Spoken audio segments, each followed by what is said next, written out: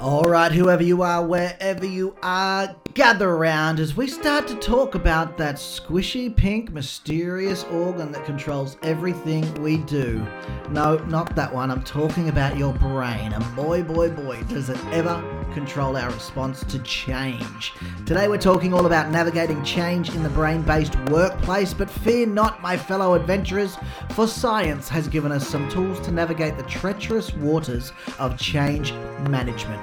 First up, we're going to be talking about how change should be initially justified and then continually justified. We're going to be talking about how the brain is wired to resist change, but how it's also actually designed to constantly change.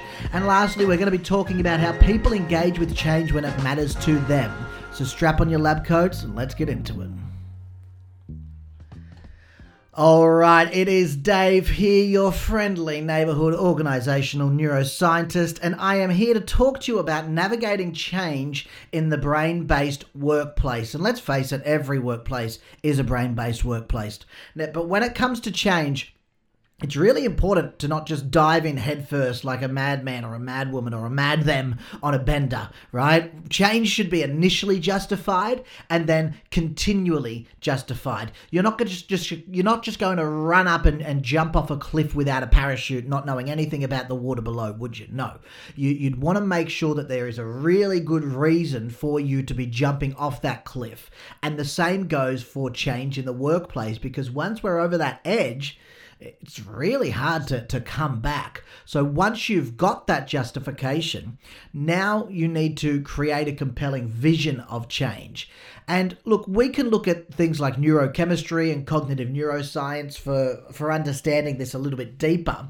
And we know that dopamine, that neurotransmitter that's associated with things like motivation and reward, it gets released in response to clear and specific goals. And this is why we need to create that compelling vision. Creating that compelling vision of change helps to activate the brain's reward system. And what this does is it increases motivation towards the change. So this is kind of like giving your brain a little shot of adrenaline to get it going. And it goes, ooh, that sounds interesting. I want more. And now I'm interested in this thing that we're talking about. Now, of course, it's not just enough to create a vision and expect everybody to jump on board. And I'm going to talk a little bit about how we can do that more on an individual level a little later. But first up, let's start at the start. Firstly, you have to continuously, and I mean continuously, communicate the benefits of the change. When we start to change, we run into things like change fatigue and change resistance, not just at the start, but even people who are really engaged at the beginning can become a little bit fatigued and can grow that resistance as we go through. So there is a need to continuously communicate the benefits of change. And we know this because when we look at things like social rewards, like praise and recognition, these actually activate the same neural pathways as other rewards like money. So continuously communicating the benefits, this helps us to activate the brain's reward system and increase engagement and motivation towards the change. And like I said, this is a cup that we have to continually fill up. So it's like dangling that juicy carrot in front of a horse to get it to move. You know, sometimes they want a little bit of a taste of that carrot, but you know what? We also want it to be just a little bit far out of reach so that we've all got a reason to keep on moving forward. Now, there are things that you can do to boost this and to help this out and to make it a little bit more effective. And a great thing here is to use data to justify this change. Whenever we start any change project, that's where we always start. We're like, well, what is the need for this change?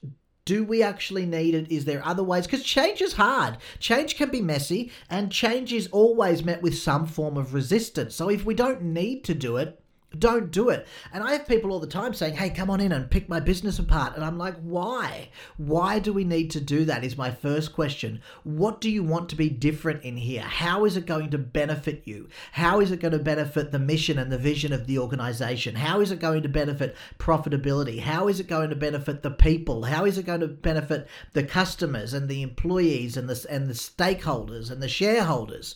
So we need to be thinking about these things first. And if there is reason to justify it, we should be able to find data to support that. And the why that is important is we know that people are more likely to engage with change when it aligns with their cognitive biases and their own personal decision-making process. So by using data to justify change, we can actually help to activate their brain's cognitive processes, and that is going to increase the likelihood of them buying into the change. It's basically like giving their brain a little puzzle to solve and then rewarding them with a solution really quickly. So they get all of this satisfaction and they go, wow, that sounds cool. I'm interested. Now, navigating change in the brain-based workplace is all about understanding how the brain works and using that knowledge and leveraging that knowledge to your advantage. So to justify your change, create a compelling vision, continuously communicate the benefits, and use data to justify it all. It's like navigating a treacherous river. You've got to have a plan. You've got to have a strong boat. You've got to have the right tools, and you've got to have the right people on the boat to use those tools so that you make it to the other side. So grab your oars, folks, and start paddling towards that brighter future, towards that transformation, and use the science of change and how it affects your brain in the workplace to help make it a little bit of a smoother ride. Because the thing is, like, our brains are actually wired to resist change, right? We're actually wired to seek out things that are familiar to us, seek out things that make us feel safe and make us feel like we belong. And so our brains are naturally wary of change. We are creatures of habits. We always want to stick to what we know. But here's the paradox, right? At the same time, our brains are constantly changing. It's like we are constantly updating our own operating systems. So you need to be able to overcome that initial resistance and then guide that constant change that is already happening in a much more natural, a much more organic way. And the real key to navigating change in the workplace is not to try and force a square peg into a round hole and accept the fact that that square peg is always going to be a square peg.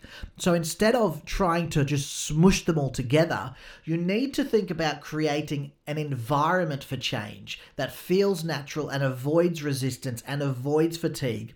And a lot of the time, and even the way that I was taught, and I've been working in change for around about 20 years now, and what we were taught was always around change plans. And look, change plans are great, but change plans need to be considered in the context of an environment for change. And that environment for change needs to be one that guides that square peg where you need it to go. It's like this, right?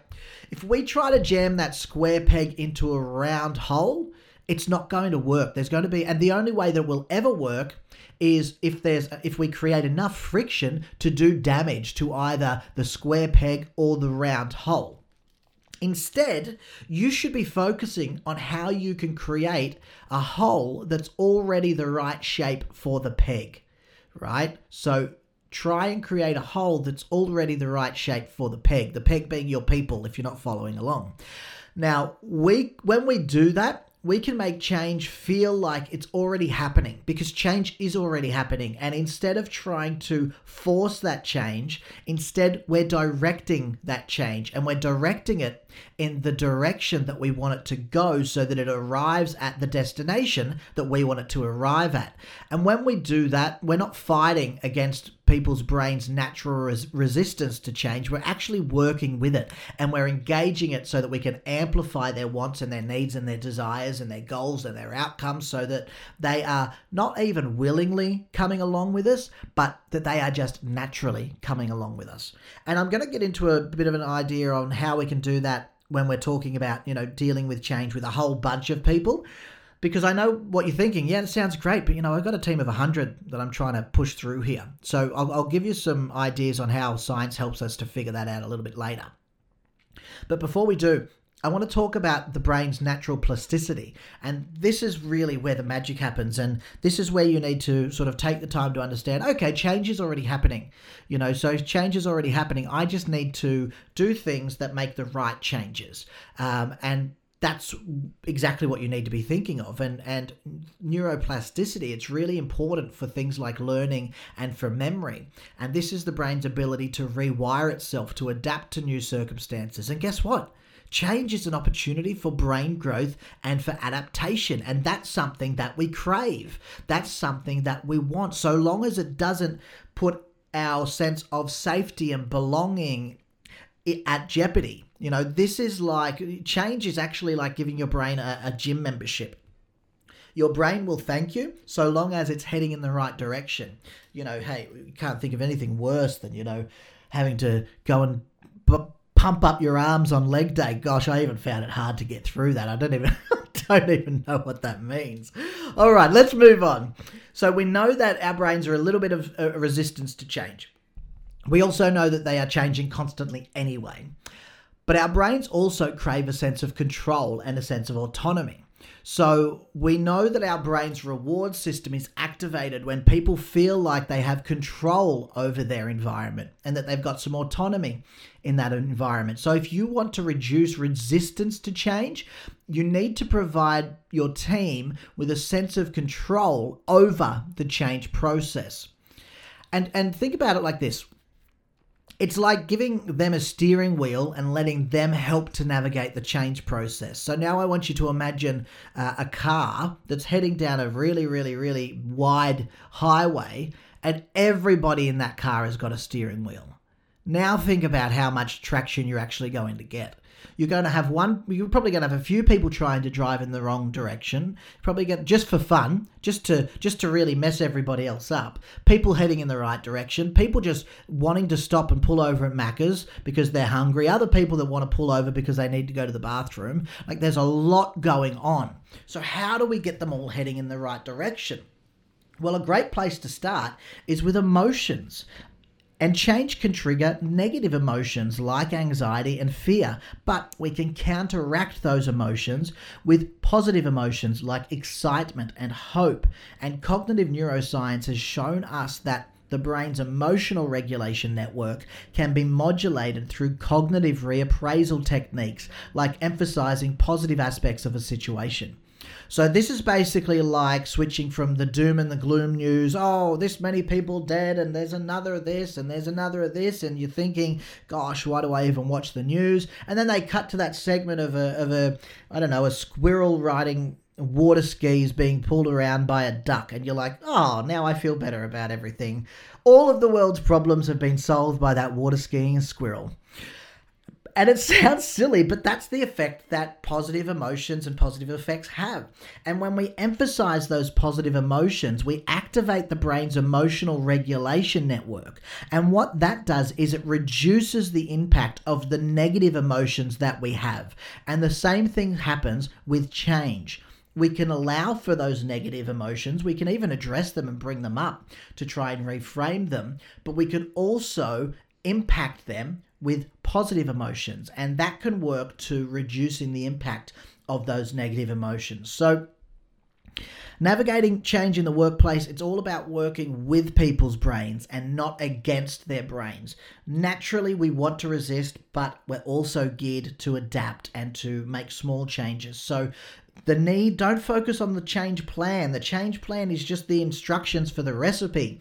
You got to think about what kitchen you're cooking in. You got to think about what equipment you've got, and you got to think about who's going to be eating the yummy, yummy, yummy, yummy treats that you're cooking up in that kitchen. Do they even like it? Are you making a steak for a vegetarian?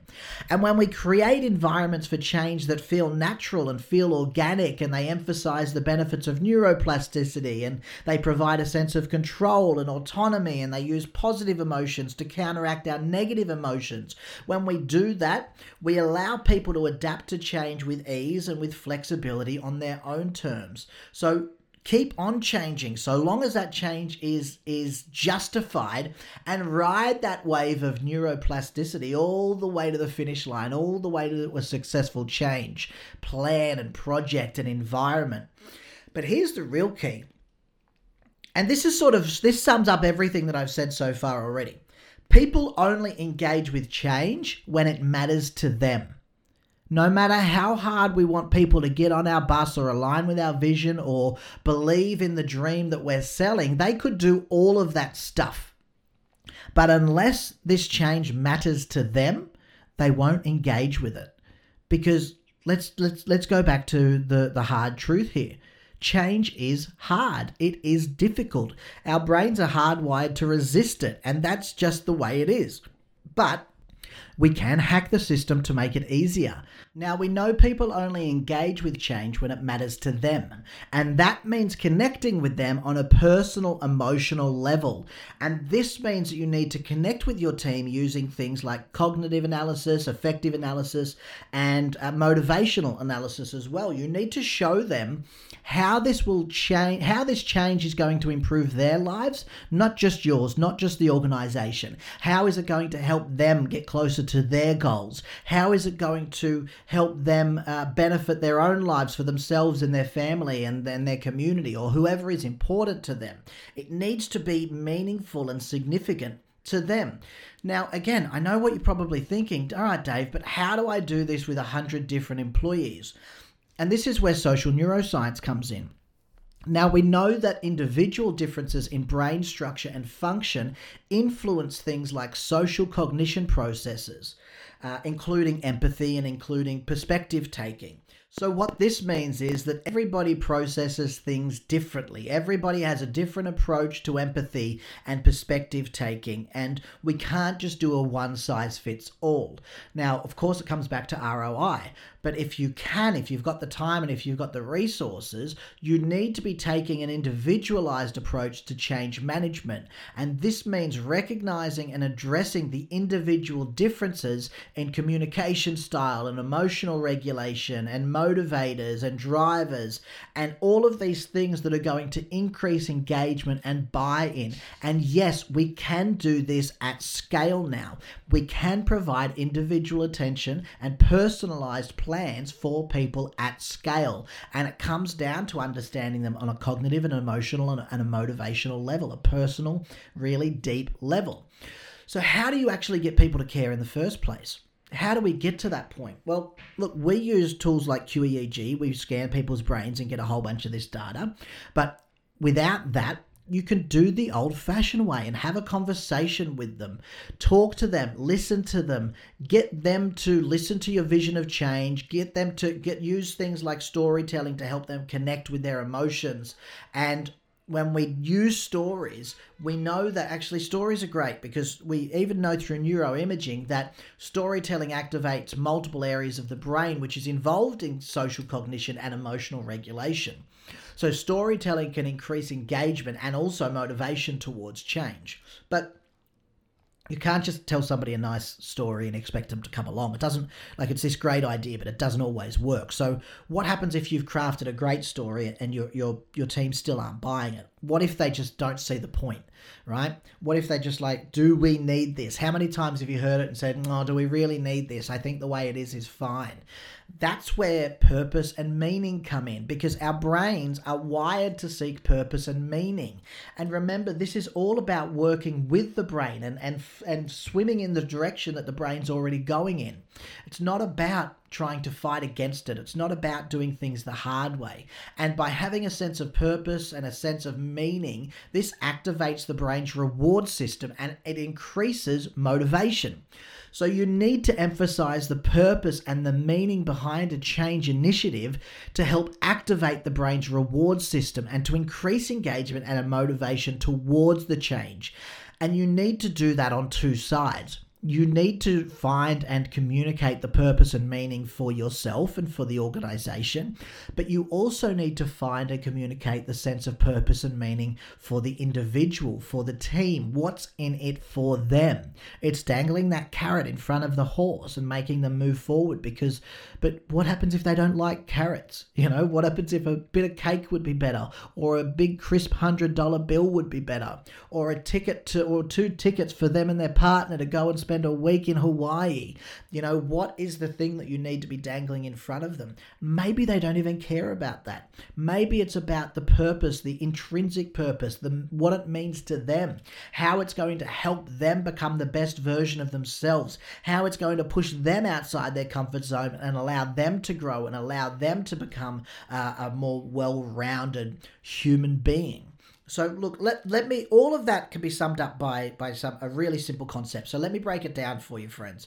When we encounter change, what we're trying to do is our brains release a chemical called dopamine, right? That neurotransmitter responsible for motivation. And that's what we're trying to do. That's what gives us that feel-good feeling when we achieve something that we've been working towards. And if we don't achieve something that we don't, if we achieve something that we don't care about, we don't really get that big hit. But when we experience a sense of purpose and meaning, this is when our brains release even more dopamine, and that gives us an extra boost of motivation, and that makes us go, yeah, this is pretty good. Let's keep going with this thing. Let's do it. Let's do it. Let's do it. So if you want your team to engage with change, tap into their neurochemistry, tap into their brain chemistry, connect with them on a personal and an emotional level, and recognize and address their individual differences. Now, you can do this by encouraging things like self-reflection. You can do this by having, yes, one-on-one conversations are great, but we don't always have time for that. So give them tools for personal reflection and for personal analysis. Use storytelling to engage their emotions. Emphasize the purpose and the meaning behind the change for you and for them. And when you do this, this is how you can hack the system and you can make change work for you. Doesn't mean that you should throw your project, your change plan out the window. You need a change plan, but that change plan needs to be considered and executed in the context of a complete and a holistic change environment. So when you go to navigate change, just remember, it's tough, it's hard, it's no easy feat. But you can hack the system, you can make it work for you, and it's all about connecting with employees on a personal and emotional level, recognizing their differences, and making sure that we're, to put it in a different way, embrace people's inner weirdness. Everybody's a little bit weird. Let them be weird. Weird is awesome. Weird is amazing. Plain, boring, vanilla. Actually, I love vanilla ice cream, but those things are not exciting. Right? Let's let people be a little bit weird. Let them bring it out. Connect with them on a personal level. People just want to be treated like humans. That's it. So if you let them know that you care about their role in this, you care about them coming out on the other side better than what they started, and you make sure that they're along for the ride, you're 3/4 of the way there, guys. And that is all that we've got time for today. We talked about the brain, we talked about the mystical art of change management, but you might still be thinking, what's the point of all of this? Why should we care about creating a compelling vision or using positive emotions to counteract negative ones? Well, the answer is simple, my friends. We are in this game of life for the long haul. We need to constantly adapt and evolve, or we risk becoming obsolete like the fax machine or the VCR, or even worse, obsolete and unremembered like the mini disc. But change is hard, and our brains are wired to resist it. But you can use neuroscience-based strategies to overcome it, to help you hack your brains and those around you so that you can make change seem less scary. So it's time to put these strategies into action. Go out and create a compelling vision, so compelling that it makes our brains tingle with excitement. Make sure you're communicating the benefits of change until your team are sick of hearing about it. Give everybody a sense of control. Let them feel like they've all got their own steering wheel and they're all a captain of their own brain ship. And tell some damn good stories along the way that make everybody feel like they're part of something bigger. Yes, it is a wild and a crazy world out there, but with a little neuroscience on our side, we can navigate the stormy seas of change like the badass brainiacs that we are. So go forth, friends, change the world. Don't forget to have a little fun along the way. After all, life is too short to be serious all the time. And until next time, keep exploring, keep learning, and keep that prefrontal cortex firing. Bye now.